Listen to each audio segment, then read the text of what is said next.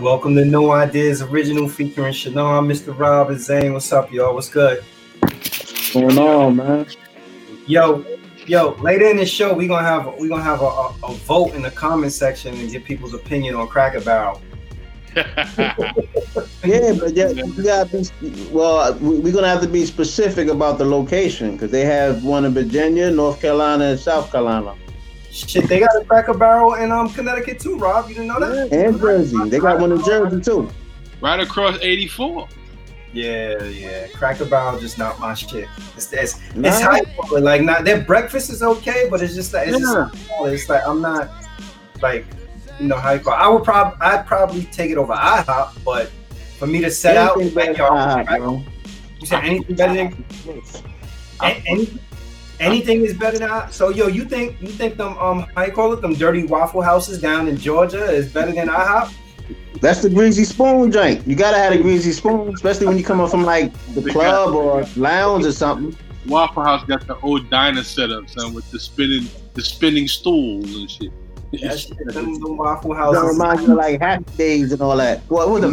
What's it called back in the Mel Carter? What's it called? Mel Carter? Mel Carter? Mel Donna. I love. Honestly, I'm gonna keep it in G, son. I like IHOP pancakes. I do too. That's about it, though. When I was down in Georgia, I told my wife, I was like, I'm gonna go to IHOP and get some pancakes. But when we went, it was like they got a 30-minute wait. I'm like, how the fuck you got a 30-minute wait during a pandemic? They gotta clean them tables, man, before they sit your ass. That mean that shit overcrowded. Yeah. Overcrowded. Mm-hmm. Yo, what's up? How y'all week been? What y'all been up to? I've been alright, man. Actually, listening to the Busta album, still in the mood. We're about 90% done, but we're turning that corner. This is gonna be the last weekend in this house that we're in, so we're steadily moving, man.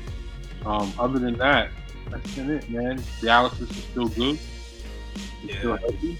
So. Yo, you know what I meant to ask you? Do you have like I have like a little ritual that I do when I move from a place or leave a place. I always take a picture of like the front door, like when I leave. Yeah. So like I got like different pictures of like different places that I've lived. Okay. Mm-hmm. I don't even think Tanya realized that, but I got pictures of different like doors or like pictures of where we lived and shit like that. The only ritual that really is that we don't bring old garbage cans. That's a good one. We bring in new garbage cans. There's some things that I didn't want to bring over. Mm-hmm. Old coats, old shoes, old stuff like, I want to go into this with the idea of a new. Everything new ideas, new dreams, new thoughts. I didn't want to bring any old ideas with it. So we did a little bit of that. Yeah, that makes sense. What's up with you, Zane? What you been doing this week?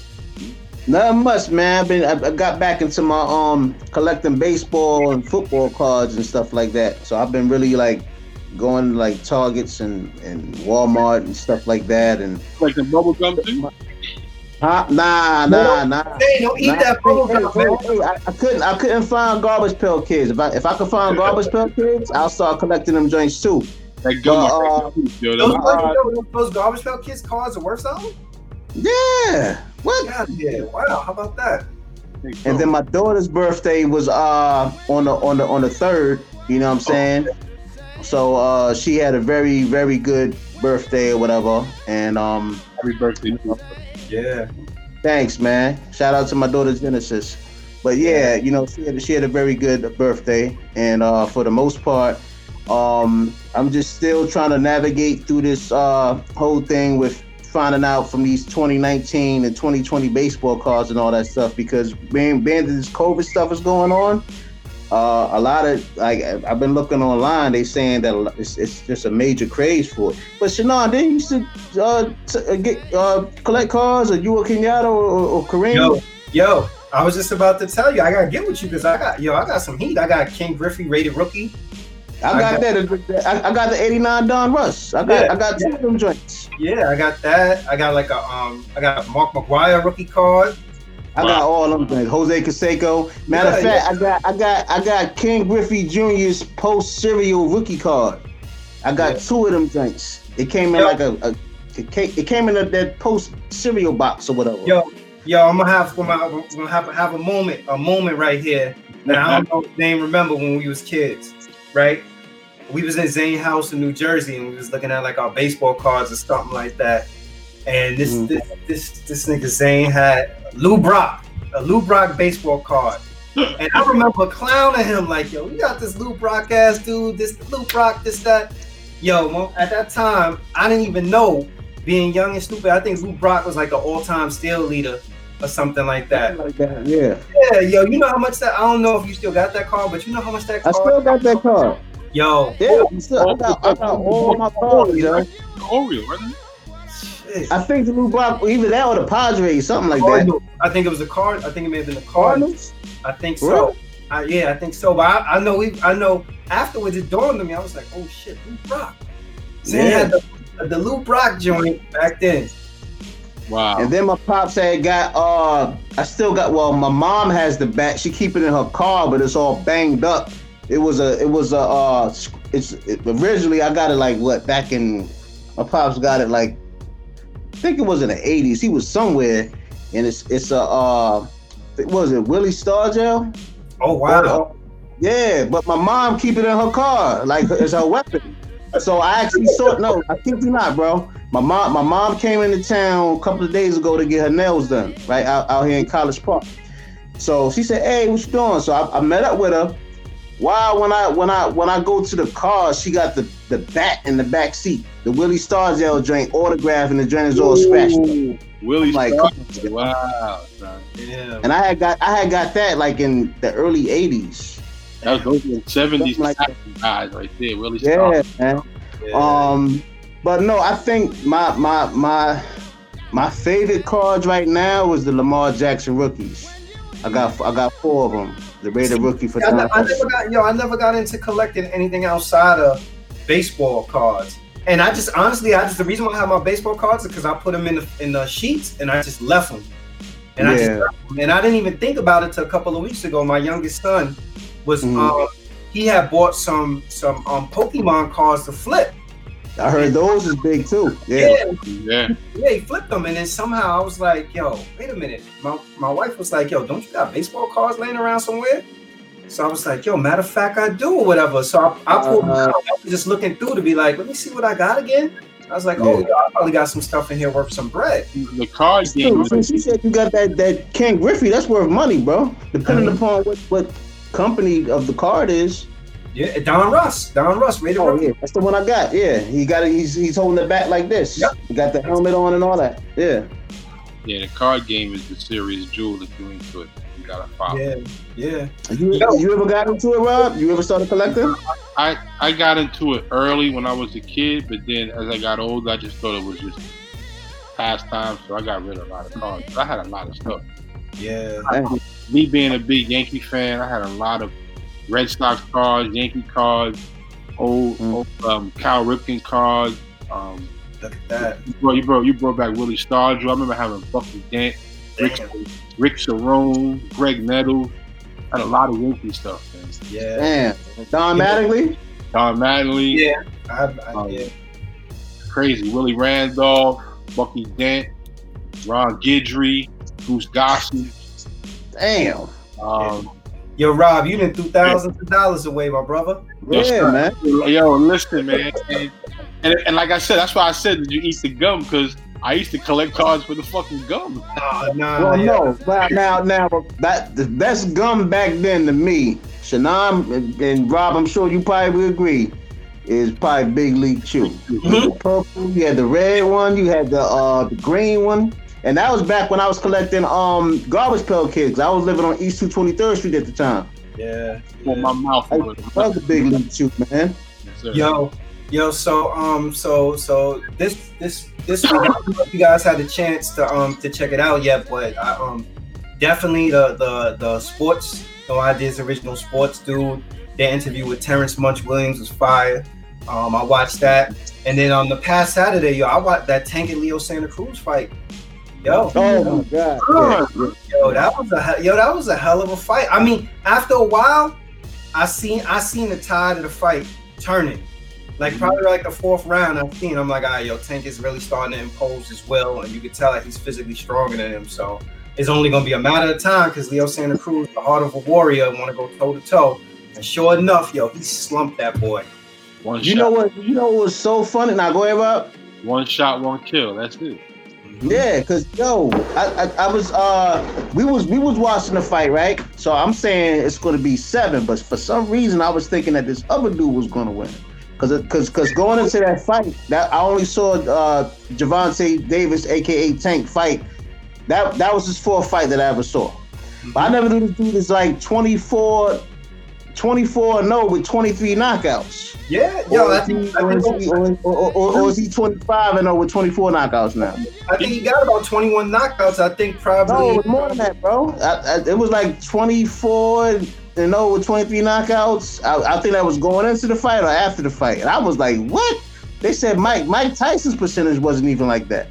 Homeboy, that's crazy. He was a puncher, and he had the leverage in the arm distance. That's why I was like, I don't know if he hit him with one good shot, like that fucking uppercut. I've never. Yo, that took the soul out of him, yo. But Tank to me and like right before he did that, it was me, Celeste, B, and a couple other people over here watching the fight, right? So to me, like right before. Shout out for me, yo. Huh? Shout out B-side for me. B. Oh, hey, B. What up, Celeste? Yeah, they should be tuning in. Right before Gervonta Davis threw that left uppercut, I was like, yo, this dude looked tired, and that's when he did it. I'm thinking that. Yeah, I was thinking Tank looked like he was kind of fatigued or whatever for some reason. That's the downfall of rap on Tank. Like, yo, his conditioning is always a question, like making weight and shit like that. It's always a question. Yo, low key, I think tomorrow Devin Haney fight. Devin Haney. That's what it is, Devin Haney. I was just telling B a couple of hours ago. I said it's a big fight tomorrow. I couldn't remember who the person's name was. So Devin Haney fights tomorrow. Yeah, and then Kenyatta was telling me, and I was reading about it, that UC Canelo parted ways with DAZN and Golden Boy, and he a free agent. I didn't know that.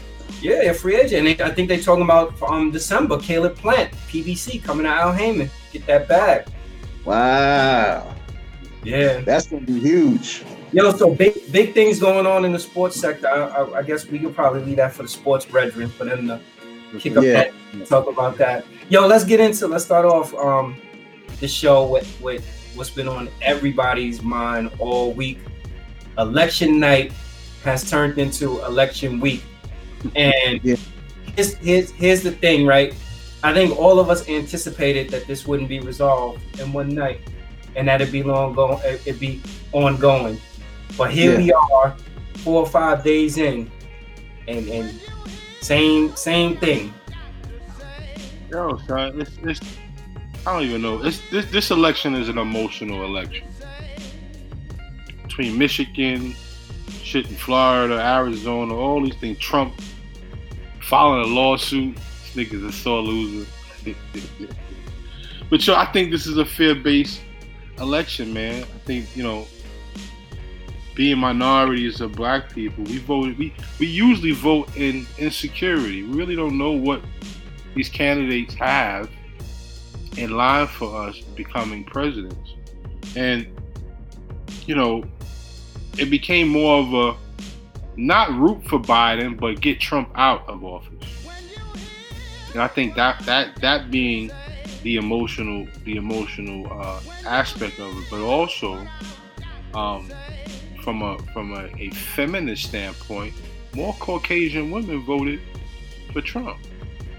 A lot more liberal feminist women voted for Trump, and the idea is that white women could not stand seeing a black woman 4 years closer to becoming a president if Biden ends up with dementia or some shit. Like, they're going for it, but I think... keep going for a second. I gotta step out for a second, but keep going.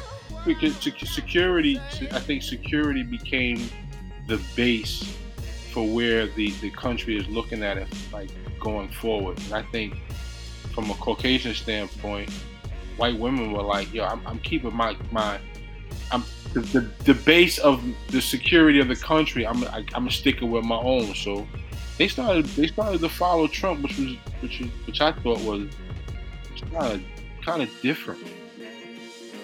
Yeah, especially for, I mean, you definitely put up a lot of good points, and I was thinking, you know, especially how people know of, you know, the different comments that Trump had made when, you know, he thought the mics was off or behind the scenes, and, you know, chauvinistic type of comments and stuff like that. But that goes to prove, bro, like you said earlier, a lot of these Caucasian women, they would rather keep a male chauvinist in office than to have a black woman, you know, on any type of platform to where, you know, and the reason for that, Zane, is that they were keeping close to home. Now, both of these individuals are Caucasian males, but who knows the Caucasian male better than the white woman? She knows both facets of these individuals, but because Trump is who he is and the image that he's already castigated upon people are Biden has still got beef with the black man because of the crime bill of the 90s. That situation is still haunting the male man. And a lot of male men, you know what I mean, they're like, this nigga, you know, sent niggas to jail. Niggas is just coming home from jail because of Biden. Real talk, man. And like I said, I just think this voting situation just became a little emotional, and I know how people vote out of insecurity. They just want to be safe, and their safest, and I guess their safest way of voting this year is voting Trump out of office because of his accusations and his moves and the things he's been doing, and you can see he's clearly a white supremacist. You know, you put him at the top of the heap for another 4 years. Who knows what this country is going to turn into? But with Biden, we still don't know what the country's going to turn into. And this is my thing. Yeah, I think that this election, to me, you know, like I listened to the exit polls really closely, and what I heard from the exit polls was, to me, it was surprising, because the exit polls told me that people weren't really as concerned about Trump's managing of COVID as what I thought they would be. Clearly, what Joe Biden thought they would be also, because the Democrats spent a significant amount of time beating up Donald Trump about his management of COVID. And the other thing, that was like, they had a list of 6. His management of COVID may have been number 4. Number 5, I think, was racial equality, right? Number 1, I think, was the economy. Number 2 was healthcare. I forget what number 3 was. And I forget number 6. But this stood out to me, because I'm like, these are the two biggest things that have happened this year. Right. Everything that's been going on with COVID, and everything that's been going on in terms of racial inequality, and people that come out the polls and talk to the press about why they voted and who they voted for had nothing to do with those 2 things. So I looked at that and I was like, damn, that tells me that, this race was more so an indictment on Trump and how people feel about Trump, right? Right. I don't think that people care so much for Biden more than they actually dislike Donald Trump. Right, and because they don't. What is it that they know about Biden? All they know is about that he's not Donald Trump. Right, and the 90s crime bill.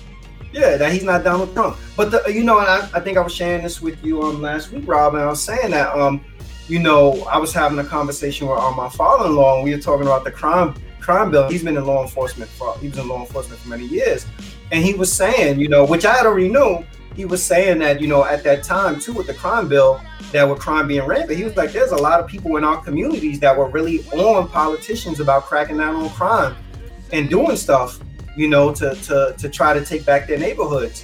Yeah, if you know, in the 90s, back then, wasn't no light years when crack was in business. Yeah, that crack, crack hit the hood, and crack was Crazy, had a significant impact.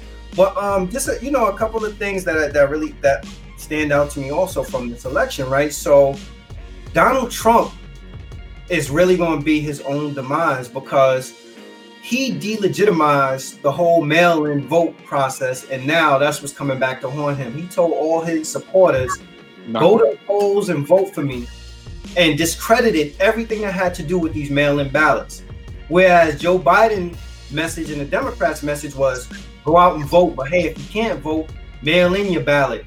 So now they're looking at all these ballots coming in, and they're getting the true number in terms of what the actual votes are. And now all of a sudden, Donald Trump is still stuck in that position of attempting to delegitimize, these votes. And it's honestly, it's really dangerous rhetoric, because everything that he's doing right now, like even by getting on TV and saying, like, stop the vote, and this people are trying to steal an election and all that. The U.S. has literally spent time going into other foreign countries over stuff like this, because they felt like dictators and people that were running these other countries were preventing democracy. And here it is, our president of the U.S. is now preventing democracy. To me, I look at it like, honestly, Donald Trump, this is a situation where Donald Trump, he doesn't have an OG, right? All of us in our life, all three of us, I'm sure we got somebody in our life that could tap us on the shoulder and be like, yo, Rob, it's a wrap. Bring it on home. Or whatever, it's over. Right. And there's nobody with balls from the Republicans to tap him on the shoulder and be like, yo, bro, you just got to concede and let this one go and just leave it at that. Because all this stuff about delegitimizing the election and the voting process and all this stuff or whatever, to me is just groveling, and it makes no sense. It's not helpful for anything at this point. It's stoking fear and violence and division. Yeah, and like I said, this is a fear-based election, man, and it's more castigated on getting him out than actually what are we voting in? Mm-hmm. You know what I'm saying? We clearly know what Biden's agenda is. Now, if you look at the United States, any of these presidents, their first responsibility, and I say all the time, is Israel. They're gonna send a check to Israel as soon as anybody goes in the inauguration. So when it comes to minority, and I think it was early 1700s where they had some sort of minority act where people could come, as long as they were white, they can come to this country and benefit from the fruits of their labor in this country. But then you have other minorities such as Japanese, Koreans, all sorts of Asians, people from the Caribbean. Mm-hmm. They get a little leg up when they come to this country versus those who are from this country.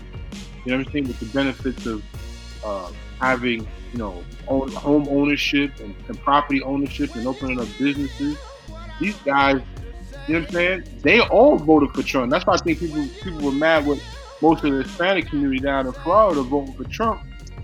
But you gotta remember, these people are coming to this country and they're looking at Trump as this guy knows money.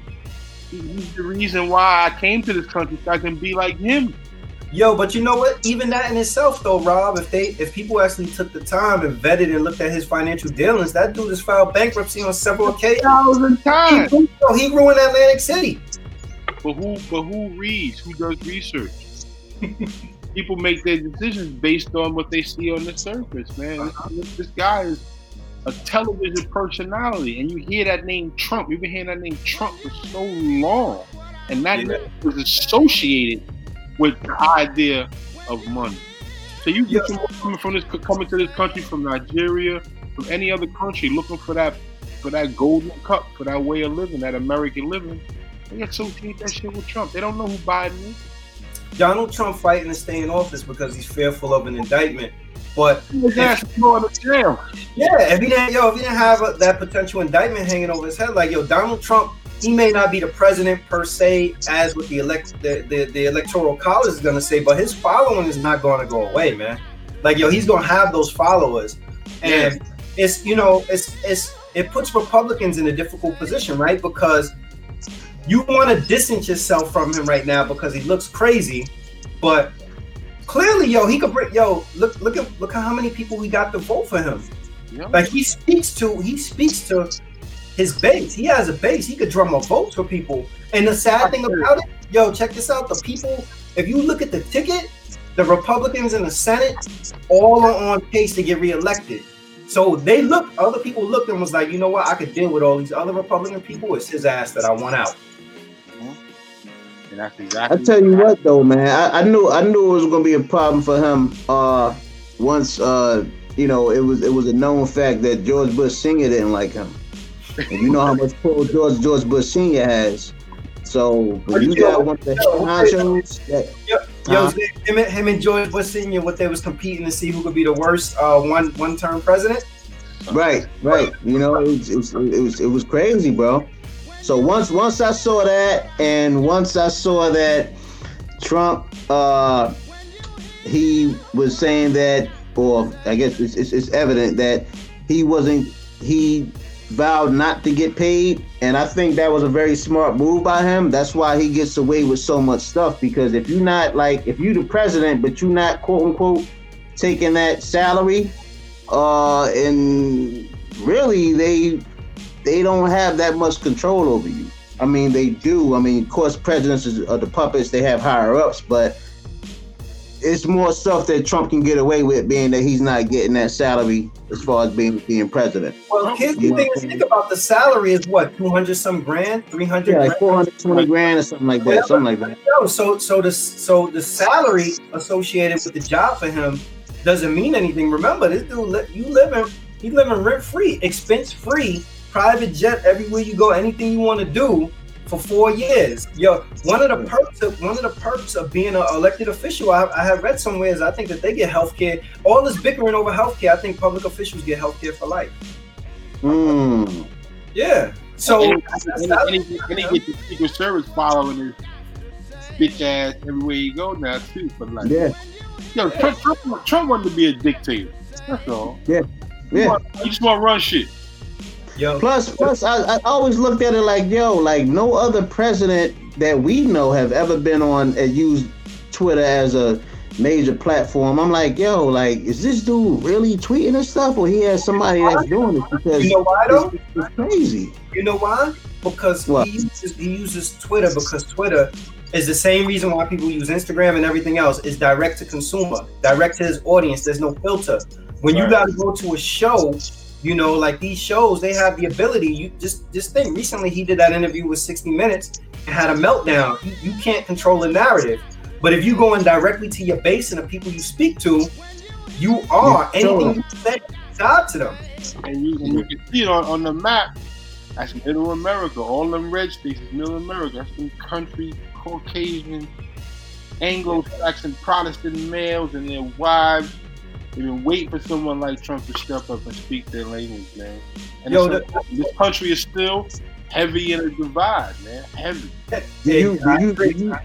Do you guys see that this could be a antecedent to a potential race war, or you think it's more fear mongering through the different media platforms? That's always been on the table.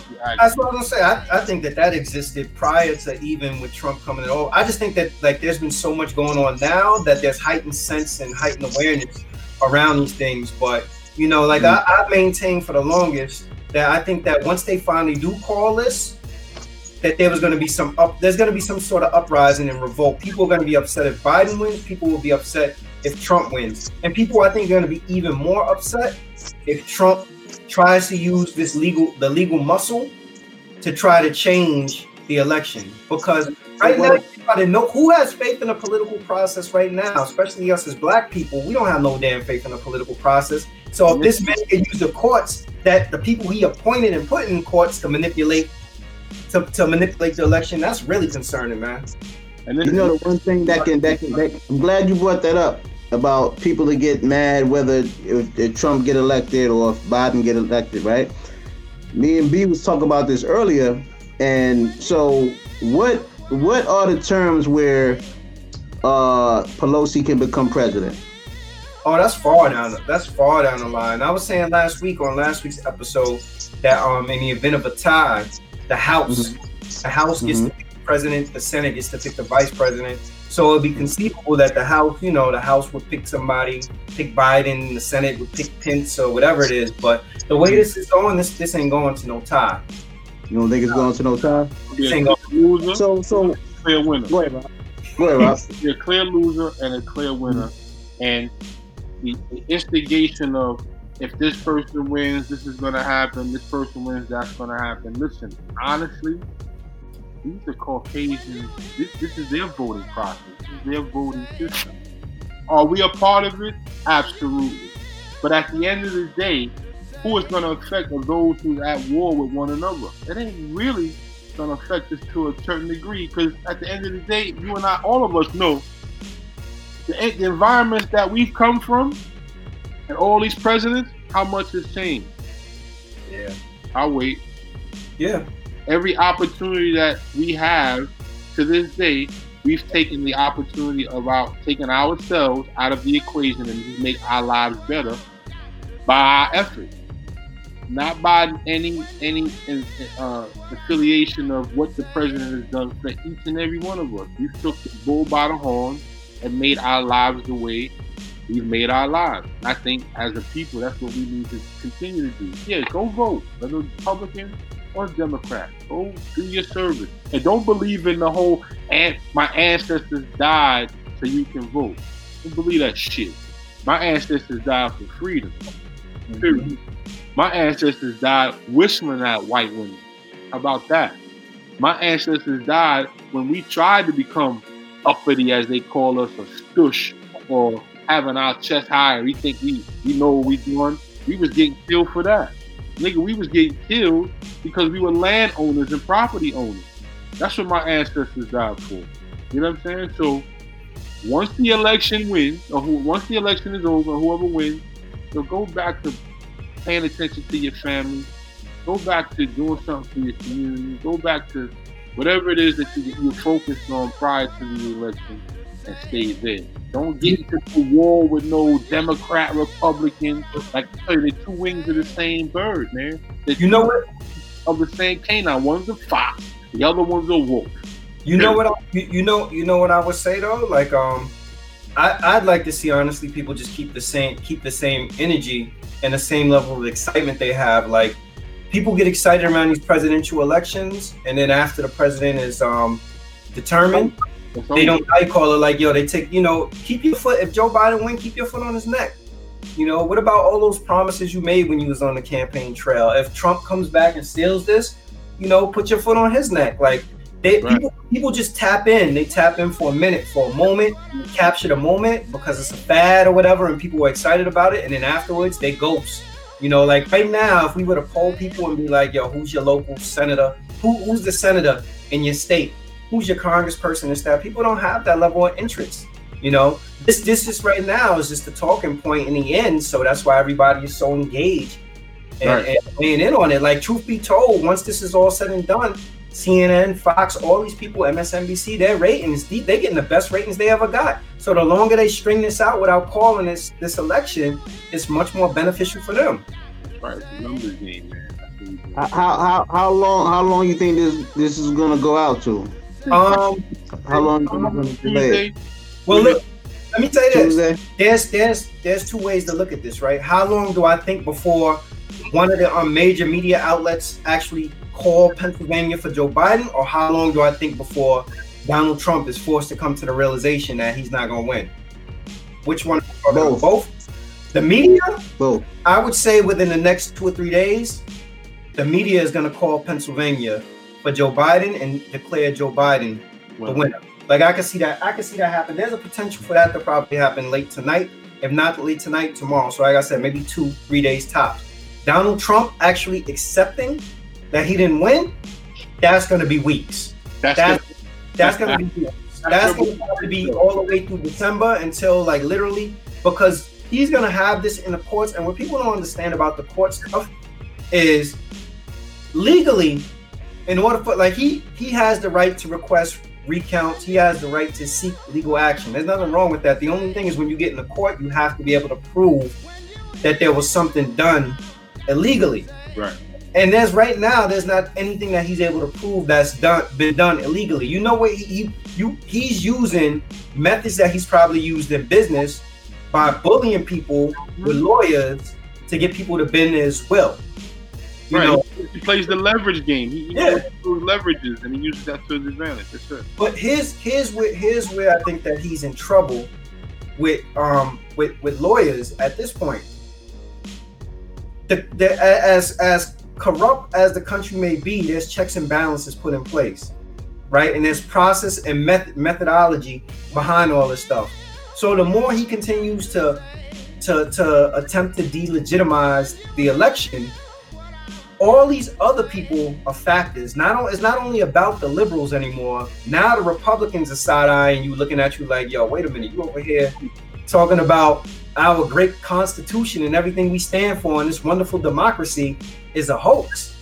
You know, like it just doesn't work that way. Think about every time that Trump has been put on a hot seat, it's always been gone to some type of litigation, right? Like even now with the taxes, people ask this man for taxes before yo, I'm getting audited. Why? Because he constantly has his attorneys trying to muddy the water. The only difference is you could probably beat the IRS away for some time before they actually make you reveal your taxes, or they get their hands on, you know, whatever it is, or the American people get their information on it.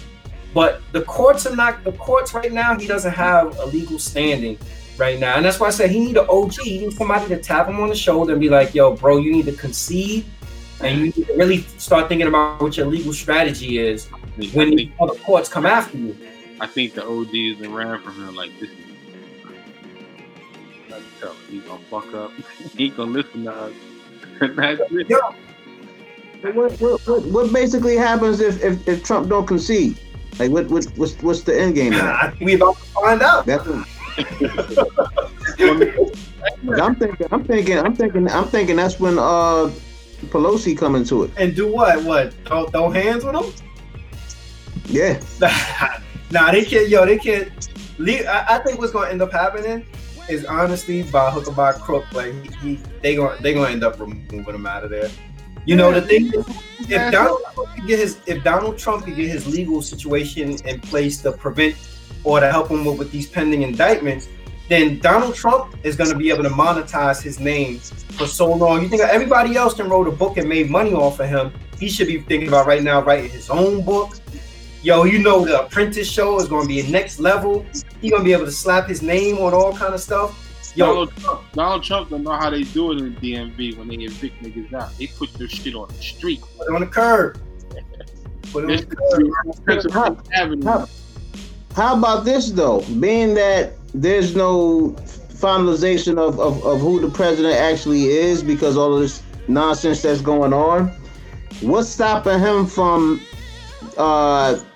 passing other or some crazy executive order stuff that's just like, you know, stuff that we know or that everybody knows is going to stir up a lot of other things. Like what's stopping him from doing that? I wouldn't put nothing past Trump. He can start I think that's what's going to happen. I say by like he can start a world war right now if he wanted to. Yo, let me try to at least. Let me say this though, to be fair to him though, right? To be fair to him. Because right now, just think about what Zane just said. Zane said, yo, what's stopping him from doing anything? What stops any president when they know that their term is up? Even when you're a two-term president, you're a lame duck president, what stops them from doing anything? Why you think all these people get pardoned and all this stuff, and people start doing all kind of stuff that previously they couldn't do? Like when you're not up for re-election, it don't matter. It's almost like I'm getting fired. Try to leave, man. Yeah, so yeah, you're right. You know, he could be reckless and he could be a loose cannon. But I think, you know, honestly, what probably will to a degree help manage some of it is he's still a brand and he's still a business. And he got a following, man. There's a lot of money. Not that he needs to figure out, you know, because the guy is good at monetizing stuff. He slaps his name on all these buildings and all this stuff. So, but there's a lot of money to be made from his following might get bigger right after this presidency. He'll be open up to do so much business with so many different people.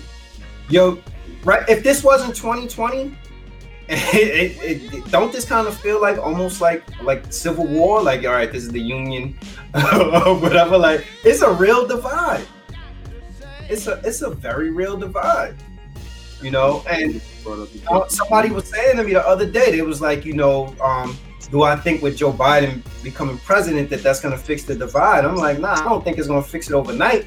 But I definitely think that prior to Donald Trump coming along, there wasn't so much energy put into, these damn Democrats, these damn Republicans, the red state, the blue state, and this, that. Like, he's really done a lot to drive a wedge between people in the country. You know, so I'll be right back. Yeah. So honestly, I my personal opinion is that I just think that I would love for somebody to step in and tell them, like, yo, you gotta concede and let this one go. I would love to. Don't be a sore loser, man. And don't hold up nothing in the White House because you don't want to leave. Yo, can you imagine how many people right now is good that's in the White House that's going to be out of a job? Yeah. And your name is dirt. Your name is dirt because you stood next to him and you co-signed and went along with this stuff. Who is going to want to hire you? And his whole 4-year campaign is based on fear, man. Mm-hmm. You know what I mean? You missing one thing. It's not only fear, it's another thing. Lies. That's the American culture, boy. Lies, yo. Dude, this dude's yo, some of the terminology I've heard recently for him to describe him, I'm like, this is foul. He's like, you know, the president has issues with the truth, or the president, what they said, the president can be overly committed to his own opinion. I guess that's why, Kellyanne Conway said that there are alternative facts. Exactly. Lying ass thing. Oh man, yo, crazy. I'm glad when it's over. And I guess we can get back to business as usual, but it's beyond a shit show now. It's just like you're dragging it along, like you said. The news stations are probably putting their ratings together. Real issues need to be silenced in this country. Mm-hmm. Racism being one of them. Let's cut the bullshit with the racism. You hate me for what? Why? You don't have no real reason other than how I look and the things I do. You can't keep redlining people and marginalizing people that want to grow. And that's why I said, after this election, we as a people need to focus on ourselves. That's it. Build whatever you got going on in your personal space. Find something new to do. A lot of different things, man. And I think our next segue into what we're talking about next, as far as, you know, working together. Mm-hmm. Numbers got to get back to doing that, man. Whether it's 2 of us or 10 of us. You know what I'm saying? Yeah. Start using your resources wisely, man. Yeah. Let me show this clip to add context to this discussion. Let me see if I could get this to work to load this up. Go for it. Let's see. Yeah, can y'all see my screen? Yes, sir. Yeah. All right, bet. Nigga learning. Look at this.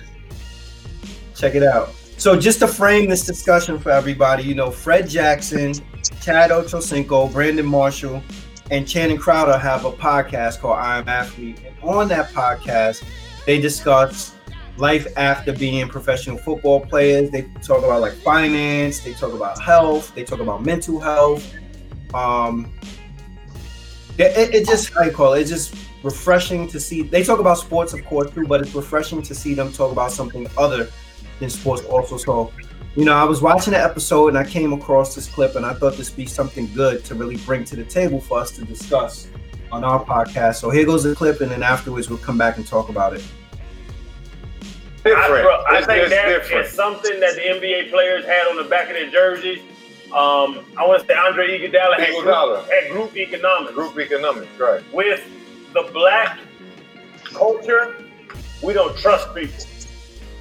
There's a reason why. Fred, I do hard money loans now. I try to reach out to teammates and friends and say, hey, bro, let's get $500,000 together and we can invest in this hotel. We'll make 18% for the next 10 years on the hotel. We can sell it and get our money back and continue to make money. And dude would be like, bro, I ain't giving you $100,000. I'd be like, bro, I put my money in there too. Like, I got 100. We get 5 guys to put 100. We got 600, bro. We can buy a Because hotel. when Do it you've like, bro, been I'm not giving you deprived, $100. when you've been deprived of resources and finances, you can't see past from me to you. Yes. Every I got other money. How about that? Yeah. That's a major point. What's the name of that podcast? Or what is it? What's the name of that? I Am Athlete. It's called I Am Athlete. So group economics and black people, why are we reluctant to engage in them? Like, and the reason why I say why are we reluctant to engage in them, because I think we all can agree that as black people in general, like it's a practice that we need to definitely get better at. So I thought it'd be more valuable to have a discussion in terms of what's preventing us from actually engaging in group economics. The obvious is trust and loyalty. Mm-hmm. That's the obvious, and because we're not financially sound in how we use money, we hoard it. We keep it, we stash it, we do what we want of it, and then we just live in this culture. This is a culture of individuals. It's not a culture of collective ideas. The only time you see collective ideas come from other nationalities. I mean, you can look at the Jewish community. That's one group economic community. They 200,000% support one another. Mm-hmm. Actually, not to cut you off, I'm gonna just say this real quick, Rob. The Jewish dollar goes through 16 hands before it goes in the outside the community. It stays in their community 21 days. Mm-hmm. When black people get money, it stays in our hands 6 minutes. Yo, you mentioned lack of trust. You mentioned lack of trust, Rob. But honestly, I think it's lack of trust though for a good reason though too. And the reason why is because practices. We don't know how to trust one another. Forget about money. But here's the thing to think about, right? So even on a larger scale, we could talk about like what they're experiencing as professional athletes. So as professional athletes, I'm sure they have people pitching them all the time on, yo, you want to get this record label, you want to go get these houses, my boy's starting up an auto detailing business, whatever it is. They have people pitching them on all this stuff. They're getting financial advisors also. They're getting financial advisors figuring we're gonna get somebody that look like me. Those people are raping them, cheating them, and jerking them. Then you go to you go get a white person who you feel like maybe more business oriented. They got your money wrapped up in a Ponzi scheme, whatever. So so you got all of these. You had all these experiences already that lead to lack of trust. But let me just throw some positive in there. So who is the guys that link up with Jamal Mashburn, where this nigga got 80 car dealerships and 40 Wendy's and 30 McDonald's, and he's made the most money he's ever made after being in the NBA. Yo, you know who those people are? The same people that like LeBron, when you get the Rich Pauls and the other dudes around you, and you have the right team. Those are people that that. So here's my thinking around it. That's group economics. Yeah. Look at Vinny Johnson, dude worth like $400 million. Here's my thinking around it, right? So if you look at because I think this is also similar to, remember the folks that got together and bought Freedom Land in Georgia. Okay. And we reached out to people from Freedom Land also. We haven't heard back because I definitely want to talk to them. But a lot of time in doing this, what makes it successful is you have to have somebody who has the ability to articulate the vision of what the whole collaboration is about, and you have to have people that's willing to actually buy into the vision. And I think that's why you have the Jamal Mashburns or the LeBron James and people like that of the world that are that they're successful, because they have linked up with the right people that understand their vision, and as a result of that, they become a cohesive unit, a team that's collectively working towards that vision. That's right. But what happens, I think, sometimes is that people link up with these people not based on a vision, but based on, I want to flip my money, I want to get a fast buck. And to me, it's like sometimes we're victims of instant gratification and we want instant returns, right? So for some people, and when I looked at that clip, I'm thinking he's saying to them, he's like, yo, for like 18 years, You know, like how many brothers you know gonna commit to that? There's some people who like they wouldn't even want to pool their money for 18 days. Look, you gotta crawl before you ball, my nigga. Rome was not built in a day. You know what I mean? If you look at the Great Wall of China, that was a 2,000-year idea. It took 2,000 years for that wall to be built. So if we start thinking now collectively that, yo, we got to pull our resources, man. It's 40 to 50 million of us in this country. There's no reason why we need to be struggling. Because if we all pulled and used group economics, with 40 to 50 million of us in this country, nobody would be struggling. Absolutely no one. But we don't know how to pull shit together. I remember the Mexican family that lived not too far from me when I lived in Owens Mill. They bought a house not too far from where I was living. Sound like my neighbors. I know where you're going. Son, it started off with like 4 of them. Then it became like 12 of them. Before you know it, every man in that house had a pickup truck. Mm-hmm. The ladies had cars. They were all living in this one house. Mm-hmm. Before you know it, they bought the house right next to them. I was like, and they don't speak no fucking English. How are they able to do that? Because they know what resources. I think they know how to use resources. Use the power that you got in your house. I remember a brother name is Brother Polite. This is where I got the idea from. Your home is your corporate America. He's saying, yo, everything that you can do in your house, corporate America does right now. Everything in your fucking house, from your toilet to your kitchen sink. Someone's cleaning someone's cleaning your boardrooms and your offices and your meeting rooms prior to a meeting. That's pretty much you cleaning up your kitchen prior to breakfast being served. But now you're having dialogue with your family, what's going on with your family. But we don't think like that. We think that these answers are outside our house. So we're not even using group economics in the crib. Mm-hmm. That's where it first starts with you and your wife and your children. And y'all come up with an idea which y'all work together for whatever reason it is. You start at home, but then you venture out. Like how we ventured out is the reason why we on this podcast. Mm-hmm. This is a group idea. And you start from there. Whatever the pitch was very short. Yo, Rob, what's up? We stuck in the house. Let's start a podcast. I'm like, all right, cool. Let's do it. And then as we got on, Zane was like, yo, y'all want some people to interview? And here we are on our 44th show. Mm-hmm. Pure ideas. Pure loyalty. Just sticking to one another. Shit bounces off the wall. Some shit sticks, some shit don't. People just don't realize that that's part of the game, man. You gotta crawl before you ball, man. Yeah. We're not process-oriented people though, for some reason. Yo, look, I think we are. I think we are. We just don't like the work. We like instant gratification. Yeah.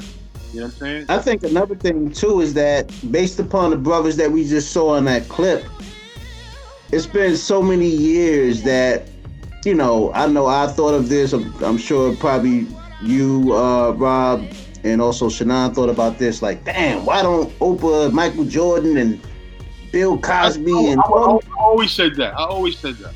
Yeah, and I think that was one of the main things that it showed that there was not a collective unit that wanted to invest back then. Like, these are some of the biggest stars of the 80s and 70s and still to this day.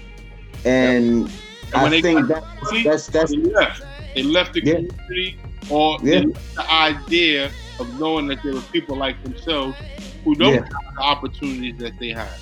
You know what I mean? And I know brothers to this day. My man Shane is the dribble machine. You know, been on And1 and all that. Started the tournament right in my hood, son. Took all that notoriety of traveling the world and came right back to Boston Road and started a basketball tournament. And it's been running smooth for the last maybe 8 years. But still bringing the people that he met, all of them notoriety, all of them the people that he met doing the basketball travel, all that traveling, he brings to the court for kids to be like, yo, all right. You don't, all right, even if you move out in West Bubblecrumb, that's your choice. You have the right to do that. But you can't eliminate where it is that you come from with the idea saying like, there's no one that needs the help that I got. 'Cause I got help. Right. So my idea, and I love the idea of the concept of group economics because, I for me personally, I like working in a team oriented. You know what I mean? Because I get to learn. Actually, I do learn from the both of you two every time we on this show. That's economics. Is something that I take away from these shows that I apply in my life here.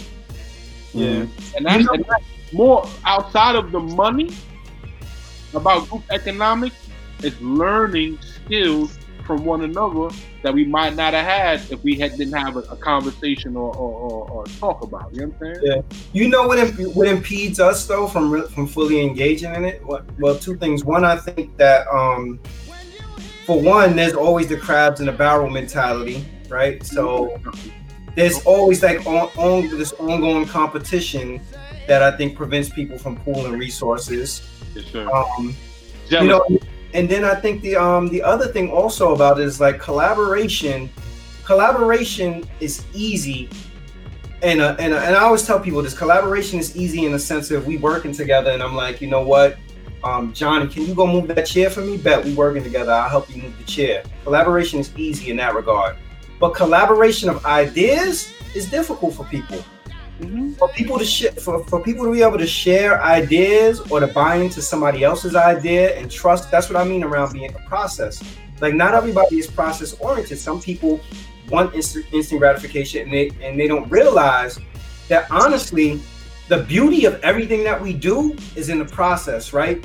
Yes, like you reap the benefits of whatever it is that you've done later on. But once you think about things that you've accomplished in your life, right? You go back and you're like, oh shit, this experience that I had actually getting to this point is far more value than actually achieved it. And that's why people continue to reset and try new goals and do different things because as much as people may not realize it, like, there's beauty in process. And I think that that's what hinders us from sometimes engaging in the group economics because people want that take the long ride home. People want the instant gratification. And then what I think the other thing is also, I think not everybody can rebound from the same loss, right? So what for me when I look at it, and I'm like, what's a $500 loss? To me, I might be like, damn, I lost $500. But high quality for somebody else, they could be like, well, Shannon had me invest $500 in the stock market or whatever it is. The shit didn't pan out. This dude wasted my money. Or whatever it is, and then even that comes with risk. If we have a business, that comes with risk, right? But that's what I mean. Like, is everybody in a position to take risk, right? And what risk? Like, risk is different from me than it may be for somebody else. Like, even with those dudes sitting around talking about $100,000, right? Look at what's going on right now around us in COVID.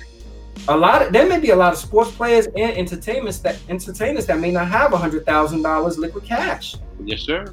That's the truth. Yeah, they may not. And that $100,000, if they do have it, that $100,000 hit or to have that money tied up, may really hinder them. They may not be able to, to get through that. And that's where, financial literacy comes in. I mean, anybody, if you're looking to do anything in a group, you got to make sure all parties involved are on the same accord, and that's conversation and communication with one another. And I think if we find ourselves in a position where we can do that, to be able to communicate and talk to one another, man, we can go a long way, a very long way. But it starts with trust. It starts with open communication. It starts with being honest. It starts with people being honest with themselves. What you can or you cannot do. Yeah. What are you willing to do? What are you willing to do? The one thing I didn't like, the one thing being that we talked about, brothers investing and stuff like that. The one thing, don't get me wrong, like Damon Dash is a very intelligent individual. He's not smart, he's intelligent. So of course that's higher than smart. And he has the business acumen and all that, but when he showed the situation where they was somewhere on stage and he was asking Lee Daniels for the money, and you could tell it was tension on the stage. Like, I always felt that could have been handled a different way. And to me, I just think that Dame Dash just wanted to show, like, he's keeping his loyalty to the street. For sure, I'm gonna do it this way. I'm gonna step in his face and ask you where my bread at, nigga. Right, and that right there, bro, that right there, I definitely didn't agree with that. Right, because now if I want to do business, because I like a lot of the shit that Dame Dash has to say, but now I have to question, but I want to align myself with that type of energy. Yo, Rob, it's funny you say that because I was just about to put that. I was about to put that out to both of y'all. The question I posed it to folks in the chat too. If right now Dame Dash, we all know Dame Dash business acumen, very intelligent. I agree with everything that you're saying, Zane. If Dame Dash came to you and was like, yo, I got a business proposition for you, 10 racks. Give me 10 racks, you could buy in. You know how you call it. He tells you whatever it is, and what I don't know what anybody's financial situation is, but he comes to you and be like, yo, 10 grand, you buy in. Would you do it based on who? Based on what you've experienced or what you saw with Dame Dash? Now, who want to go first? Now, honestly, because I know, like I said, you know the individual. I would absolutely do it. Okay. You would do it, Rob? And the reason why I would do it because all the other shit is cosmetic for me with Dame. Dame like results. So I know coming in, I'm coming with results. So I ain't got to hear what the fuck are you doing, nigga? I ain't got to do all that bullshit. Listen, you want results? I'm coming with a result mind frame that's my frame of mind coming into the situation. So for me, and if I got 10 grand as a risk to give up, whether they go yay or nay, I'm doing it. Well, look, yo, but you kind of changed the trajectory of the question because I didn't say if you had it as a risk, yay or nay. I'm just saying flat out, giving yourself right. You and your lady about to buy a new home, Rob. You got other shit going on. You know how you go. You can't get $1,000 from me right now. You couldn't. I got this. And group economics. My wife and I, as a group, you know what I'm saying, have put together the means to go for our first home. So the business plan for your life together. Yeah, son, and a lot entailed in that. You know what I mean? There's a lot of I can't go do this, I can't go do that. She was like, "Yo, when that money come in, I need half of that, my nigga." Like, you can't. And that's the thing about group economics too. Sacrifice. What are you willing to give up that you would normally not give up in order to get this goal done? You know what I'm saying? Economics is simply the pulling the resources together, working towards a goal. Yeah. Period. What's so up, you see the goal. You see the goal in sight. That is the goal. And if you're focusing like that's the only direction I'm leading myself to get to, and you got 5 brothers on that same path, by all means, y'all will all be winners, man. Yeah. What's up, Zane? What about you?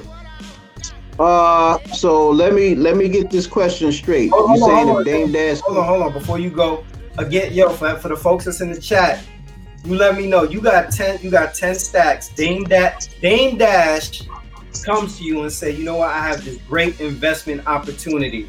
All it costs is 10 stacks to buy in. Are you giving the 10 stacks to Dame Dash? That's the question, Zane. Well, number one, I don't think it'll happen because Dame Dash is, if you ain't putting 100% of your own money in it, then you ain't a boss. So, but if Dame Dash did say he had a business opportunity, I would say yes, but I would have to sign a contract with him. The contract, the steak and potatoes of that contract will basically say, if XYZ does not work out, you're not gonna bash my name and go on. No. The reason why is because number one, that might hinder me from getting other business deals down the line with any other person that wants to come to me or I want to come to them. So hold on, Zane. Let me stop you there. Let me say this, because you and I are almost close to the same place because we're thinking relationship, right? Right. You're thinking, and I appreciate this. You're saying Dame Dash has this business acumen and there's the potential to make this money with him. But if it goes awry, I'm cool with the money, but I want to maintain a relationship. But let me ask you this. Do you think that your relationship to begin with would be in jeopardy partnering with him? Yes. So why would you be unwilling? Why would you make him sign a contract stating that if the business doesn't work out, he won't jeopardize your relationship if already you're entering into that venture, knowing that your name is going to take a hit for being associated with him as a business partner? Because Dame Dash is very cunning. He's a businessman, and when you're a businessman, that doesn't mean that you do. It means three things: you're unfair, you're fair, or you're a shark. Mm-hmm. Those are only the options, right? And in business, as we see in corporate America, or we see in politics and all that, 9 times out of 10, people get burnt over. Like you have Jeff Bezos. That doesn't mean that Jeff Bezos came up with the intellectual property of everything that he did after when he started from selling books. Come on now. Mm-hmm. So and all these other different acquisitions that Jeff Bezos has for these companies, he invested like 28 other companies that's coming out that's gonna have IPOs. But anyway, back to Dame Dash. The main reason is that this dude has a crazy paper trail. I mean, the situation with Jay-Z, the situation with Lee Daniels, the situation with Rachel Roy. Now, come on. If he's gonna burn his baby mom, or he's gonna burn one of the people that he made hundreds of millions of dollars with and talk shit about them, he don't give a damn about talking shit about me over some 10 grand. So again. So I can see Dave Dash like that fucking Zane. Zane. So again, right. So again, I go back to why is it that we would feel inclined to enter into this business venture with him? Because based on the fact that we feel that he's a successful businessman, based on what he says, like, would any of us vet him? Would we vet him? Or are we only going by we seen what Rockaway and Rockefeller has done? The only thing that been a success was the stuff that he was with, that was aligned with Jay-Z and with Kareem Biggs. Don't get me wrong.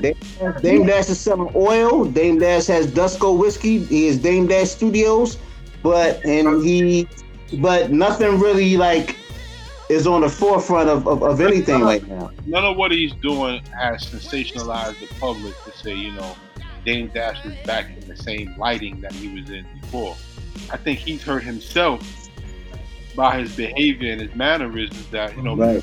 want to do business with him. I mean, those tantrums. But even in real, the reason why I would say it is because you know what you're getting yourself into. Now, Dame Dash, he may not look to us like the individual, like a Kareem Biggs in the business that he's doing, because he's doing a lot of business too. There's a lot of guys who's doing business outside of the music industry per se, that are making good money, and Dame is one of them. And I think he's realized that he doesn't need to be in the public eye to seem like he got money or be successful. He knows that backstage money looking real good to Dame. So again, I pose the question for people that's in the chat. You got Dame Dash. We're talking about group economics. Dame Dash comes to you and says, "Hey, I have this great business venture, and for you to buy in, all I need is $10,000 from you. Based on whatever your financial situation is now, would you give Dame Dash that $10,000 to invest? And if so, why?" Right. One more thing I wanted to add to that, Shannon, is that if it's like whether it's dealing with tech or a fast food business, I would have to know what the competition is. I would have to know if it's something that. Think from the premise of group economics with that question, like. Cool.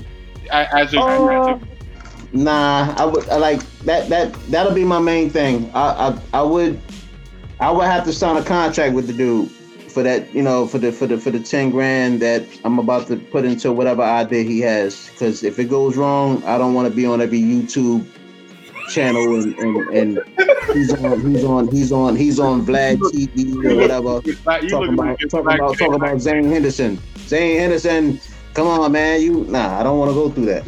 You looking to get blackballed like Choke No Joke. Right. Mad Dave Dash will. Oh, Choke, man. Choke be having the funniest stuff on there, man. Let me tell you my response to it. So Zane, I appreciate what you're saying, Zane, because Zane is like, I want to sign a contract with him to protect my reputation. To me, it would have the return on that 10,000 would have to be so great that I would be like, you know what? I'm not worried about my reputation. But if he told me you put in 10 grand and then there's a potential you get 15 grand back, whatever, I wouldn't do it. You know why? Because I would be thinking about that would prevent me from getting these other deals, right, based on my working relationship with him. And that's not to say that I think Dame Dash is brilliant in business. I think he's a brilliant businessman. I think from a relationship standpoint, which is a significant portion of business relationship, that I think that he keeps blowing out these relationships, or he's operating from the perspective of hierarchy, right? So when Dame Dash was at the height of his success, he was up here. And when you're up here, you could talk and say whatever you want because you're generating and making all this revenue for people, and you making all this money. But now the dynamic has shifted, and now he's probably, before people were probably coming to him looking to partner with him. Now, sure, the dynamic has shifted where potentially he's like, I want to partner with somebody. I'm a boss. Here's something that we can do together. We can partner together. And I think that with that being said, like I really, it would have to be something that was really, really lucrative for me to get involved with him, because I would feel that it would run the potential of killing other deals. Like, who have you seen recently get in bed with him and do any deals? Reputable people. Well, I mean, like I said, the people that are dealing with Dame are not in the forefront, behind the scenes. Even, But Rob, let me ask you this: when Kanye was the only one that I know of. When huge mergers in corporate America, when huge mergers and acquisitions occur, they do a press release. Why? They gotta let you know what you about to walk into. Yeah, they need to tell you everything about this company, from the money they made to the people they stole from. They gotta tell you everything that's involved.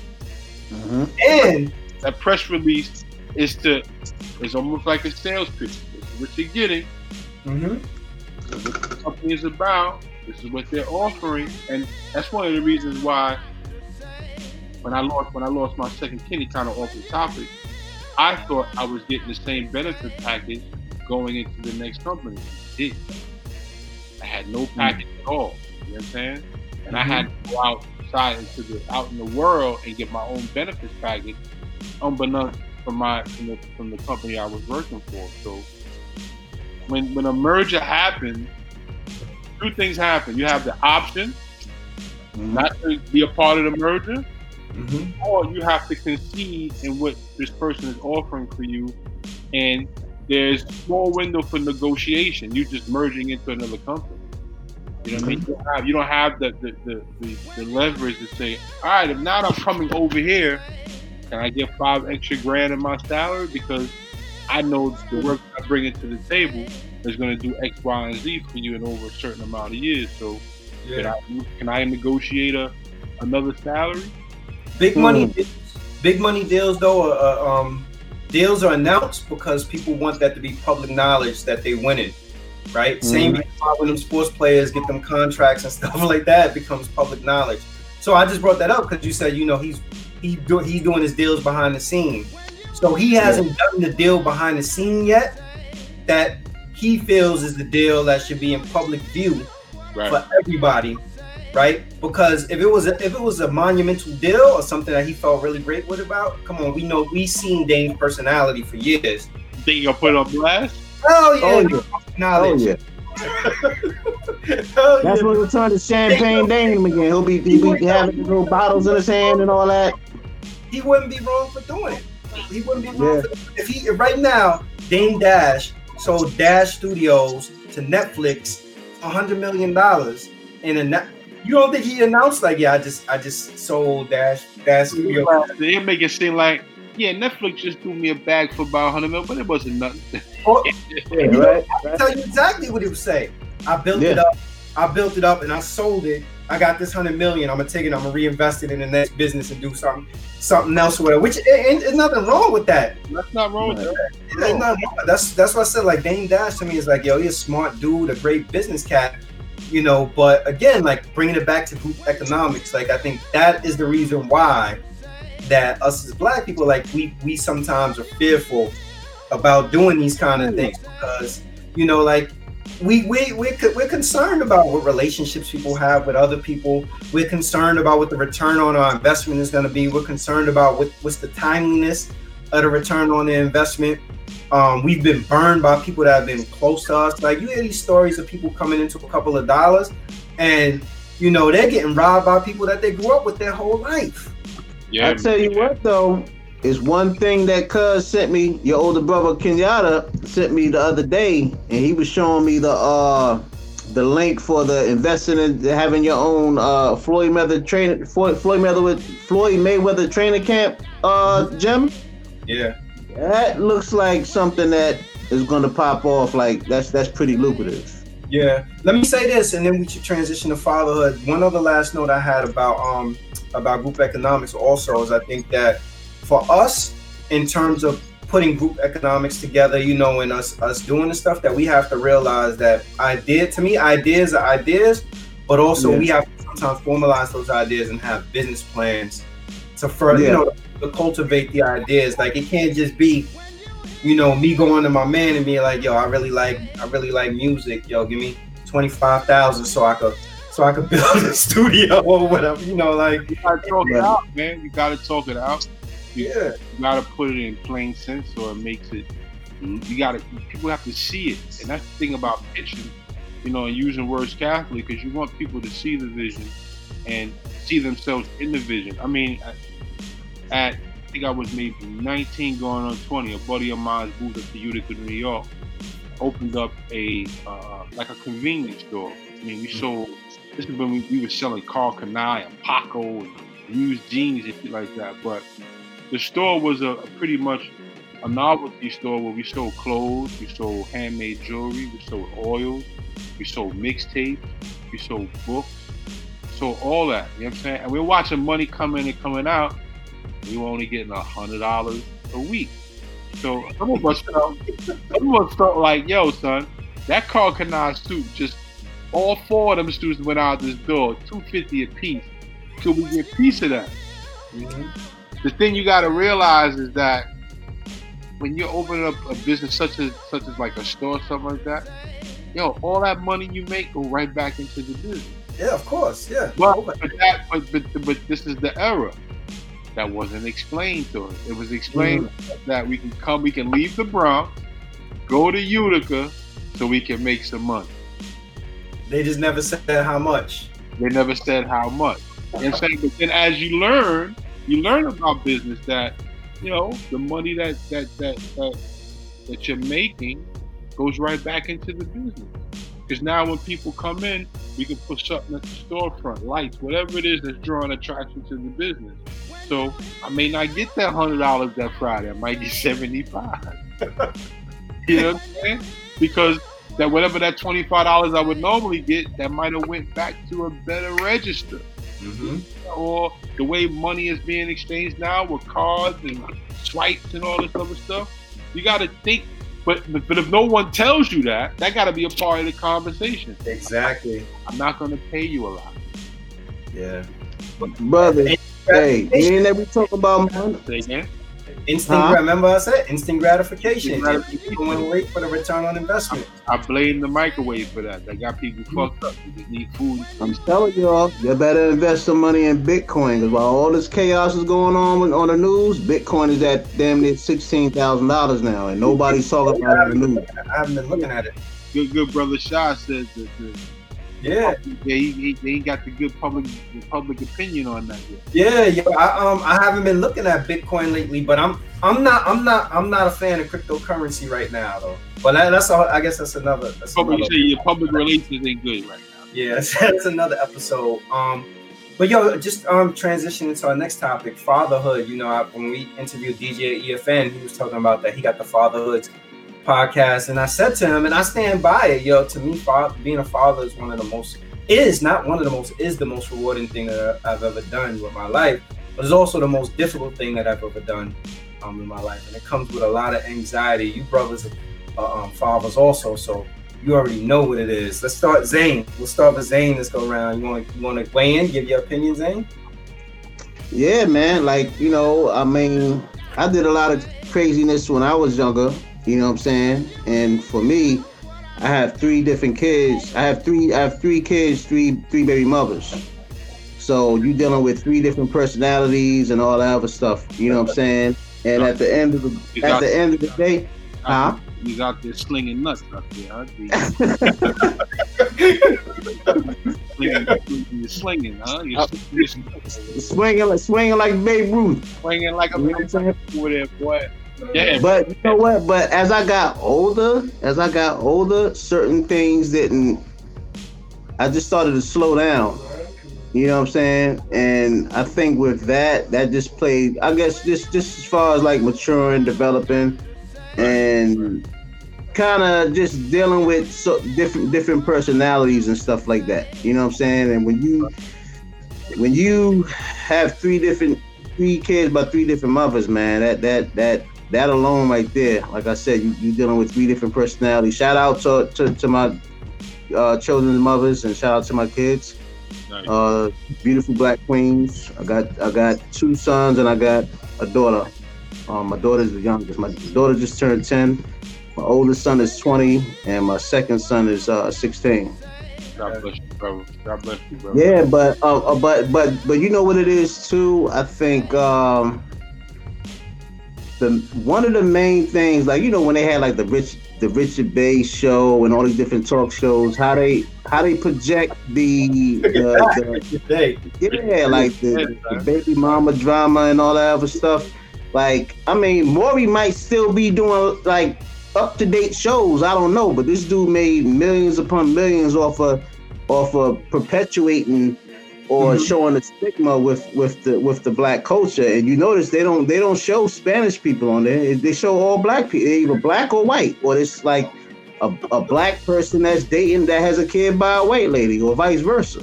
They don't show no Asians.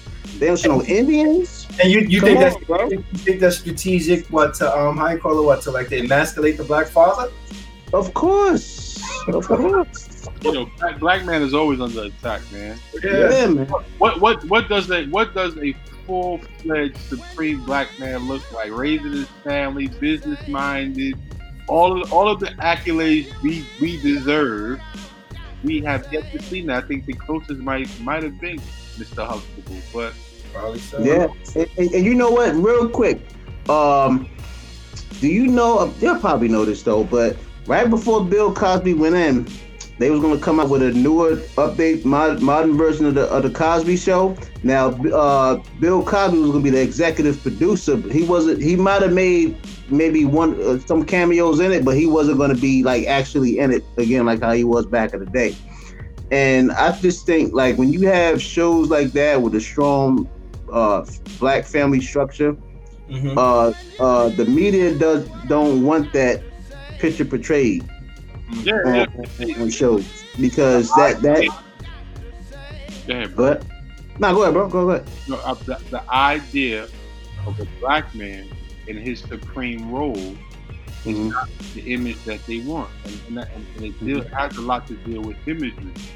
Having that as an imagery is something that, if we're not wise enough to take that image to ourselves and perpetuate it the way we want it, we can't allow any of our predecessors to do the same. And for me, honestly, fatherhood is the best hood to be in.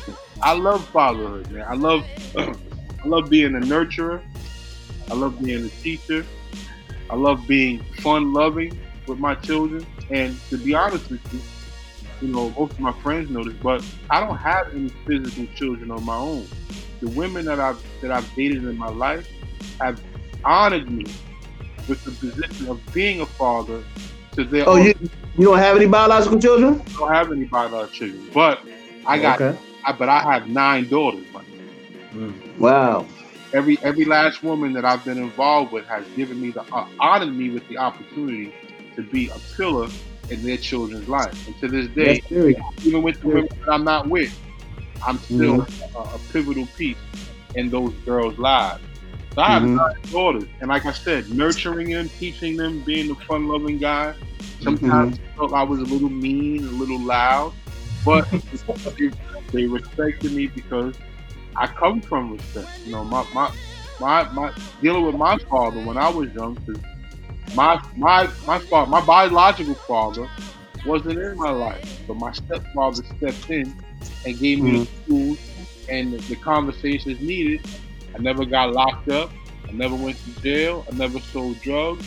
And I didn't have any children out of wedlock because I don't have any children. Man, what about the episode you talking about with the dude, man? What episode? Episode back, man. What's the episode, Shannon? I don't even know. He said, man, I didn't take that from the store. I don't remember that. I don't remember that story. But yeah, I'll say this. Like, but let me just, I'll just wrap it up, man.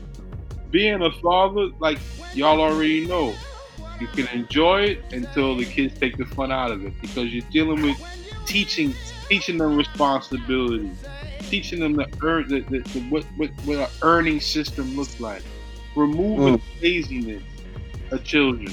But they're beautiful because you know that they're learning, you know they can capture it, and that's the best part to me about being a father, is instilling the lesson and watching it grow. Yeah.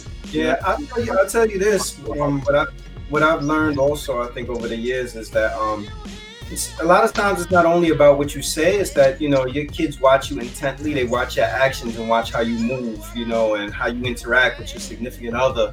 That's right. And, that part. Yeah. Is the most important part.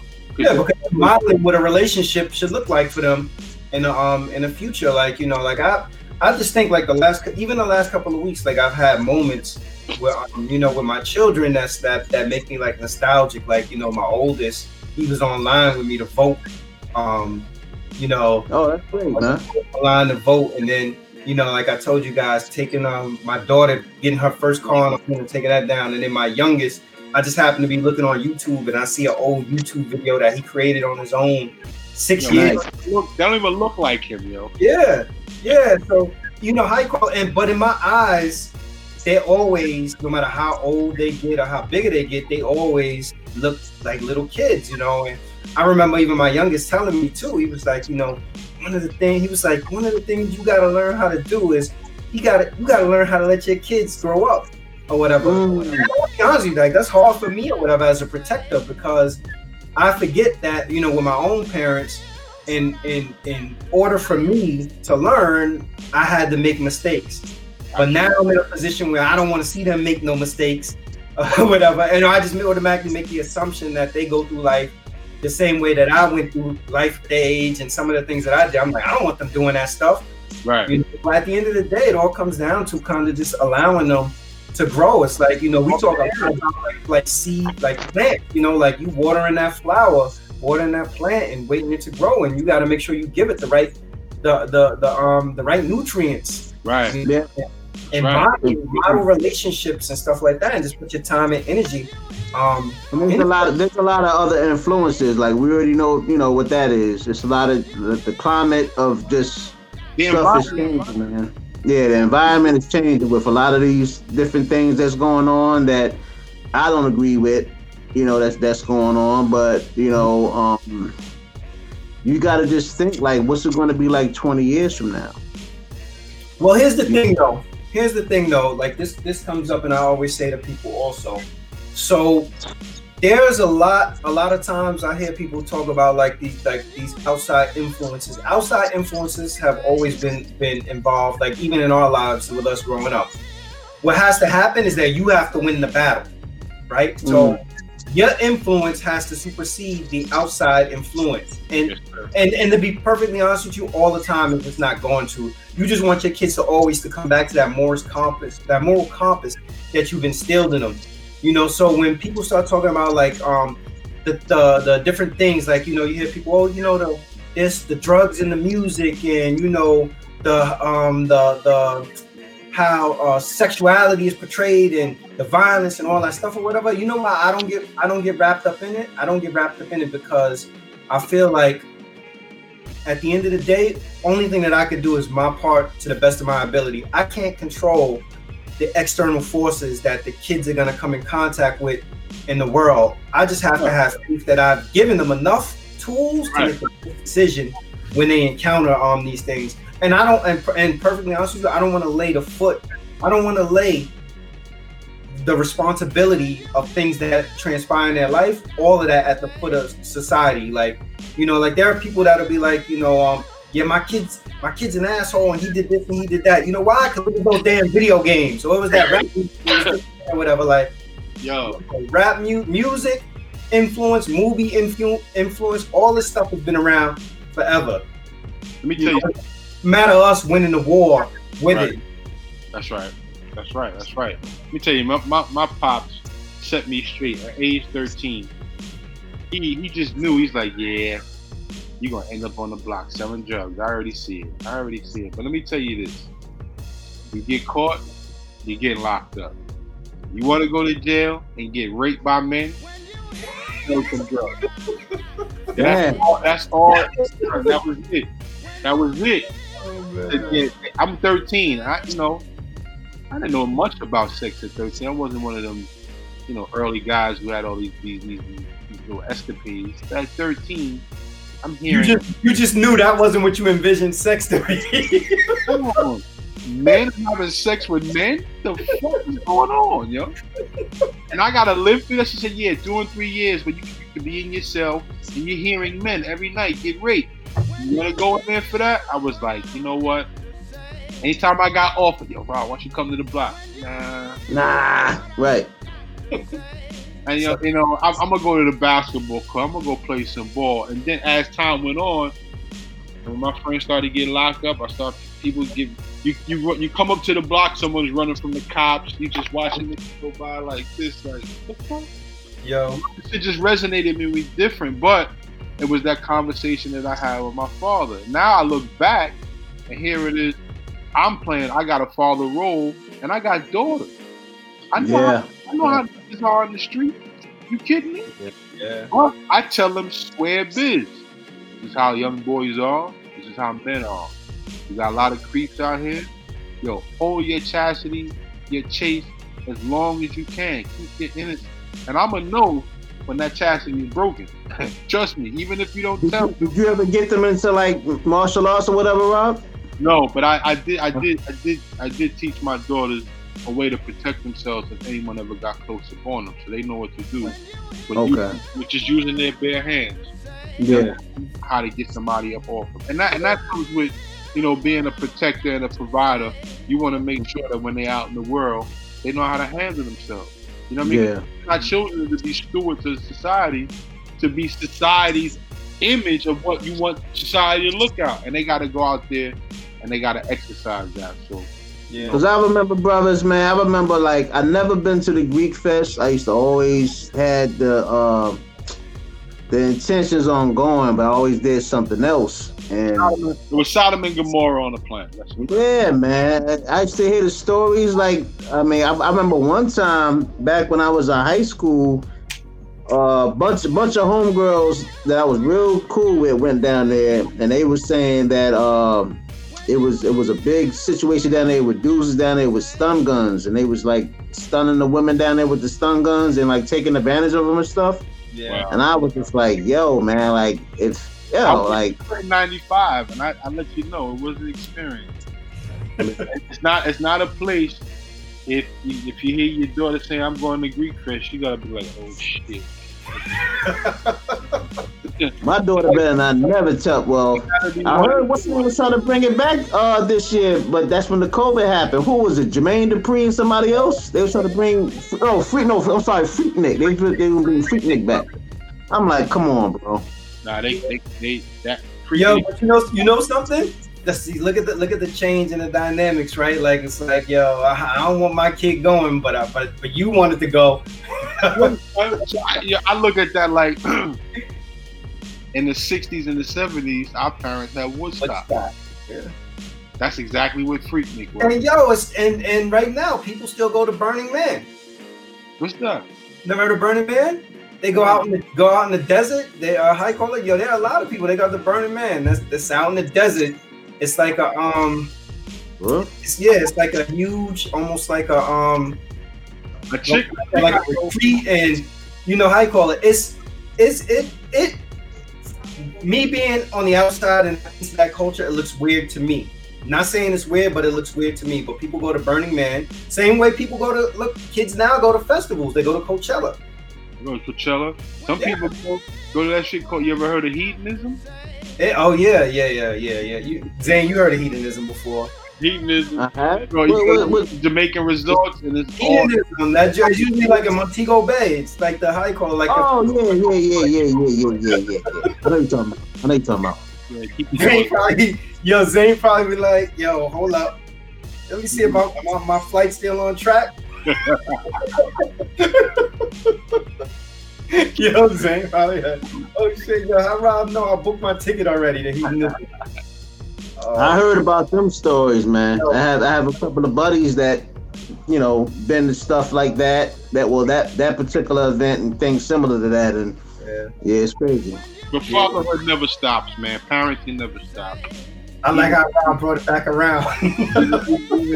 even when children get older, you still provide lessons. You still give them guidance. So. Yeah. Yo, I'm gonna tell you, like, shout out to all the fathers. Yo, I'm gonna tell you something that bugs me out to this day. Like, still to this day, that I'm like, yo, when I listen to my kids be like, well, Daddy. I was like, around like, me?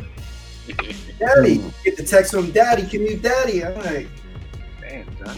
Yeah, it's just how you call it. It's odd, you know. Like, but then it's things like, you know, how you call it. Like, you never forget the first time your kids walk, they talk, first time they read, first time they drove a car, you know, first job they got when they graduate from school. Milestones, man. Yeah, man. Like, yo, all that stuff sticks with you. And their accomplishments is like, you know, like, you look at it and you like, yo, all I want you to be is better. You know, you ain't gotta be me. I want you to be better than me. Like, that's the benchmark. Like, yo, that's where I come in and even a little much of a brain. I'm trying to brainwash them into becoming better people. Because I want them to see the lessons that have valued me to become who I am. But yo, take my lessons further. Yo, go buck wild with. You know what I mean? Because I didn't get an opportunity to really fashion some of the things that were given to me, you know, because of choices that I made. Yeah.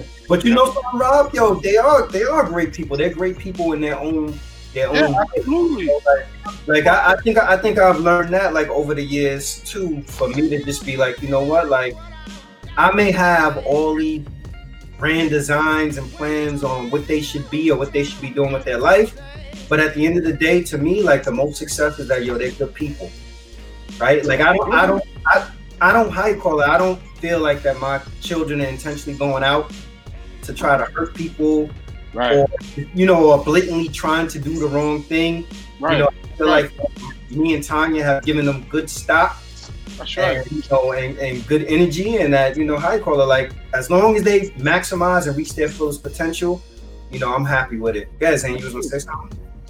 What do you guys think? Because I know in Indian tradition, it's very, very important that the parents do, like, the arranged marriages. Like, what do you guys think realistically is the percentage of the marriages that actually work out through them arranged marriages, or is it like through Indian tradition? I guess they have to, you know.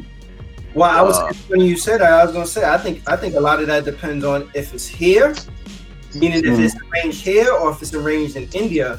Because I was even watching, even on 90 Day Fiance, like they have stuff like taxes for people who you got divorced, that's going to run you 25 racks. What? Yeah. Get out of it. 25 racks? Yeah, 25. The dude had to just now pay $25,000 to his wife. But those arranged marriages, honestly, I don't know. I don't want to speak out of place. I don't know the data.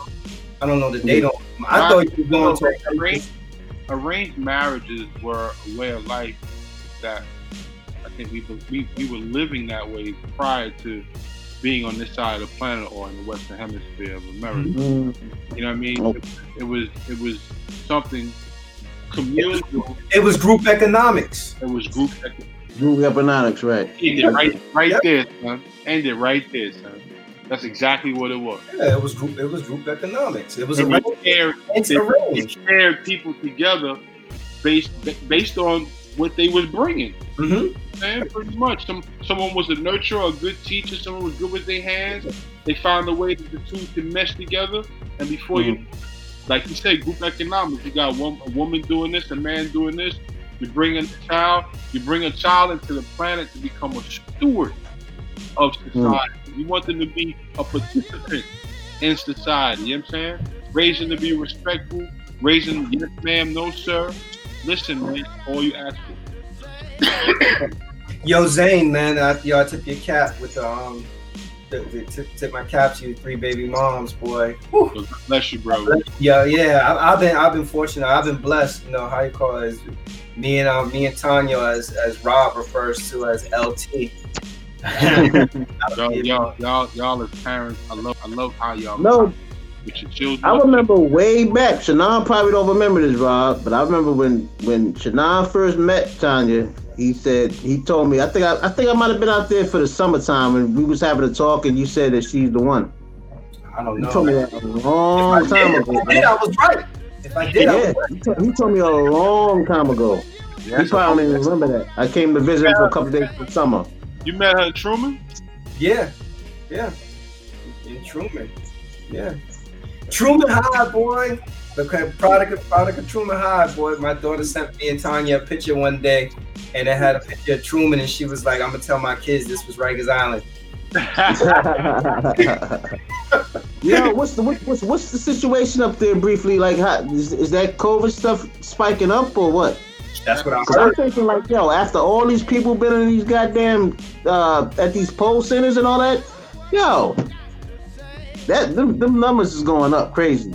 And you know what it is though? Like being that, remember they were saying it's like way back in like April or whatever.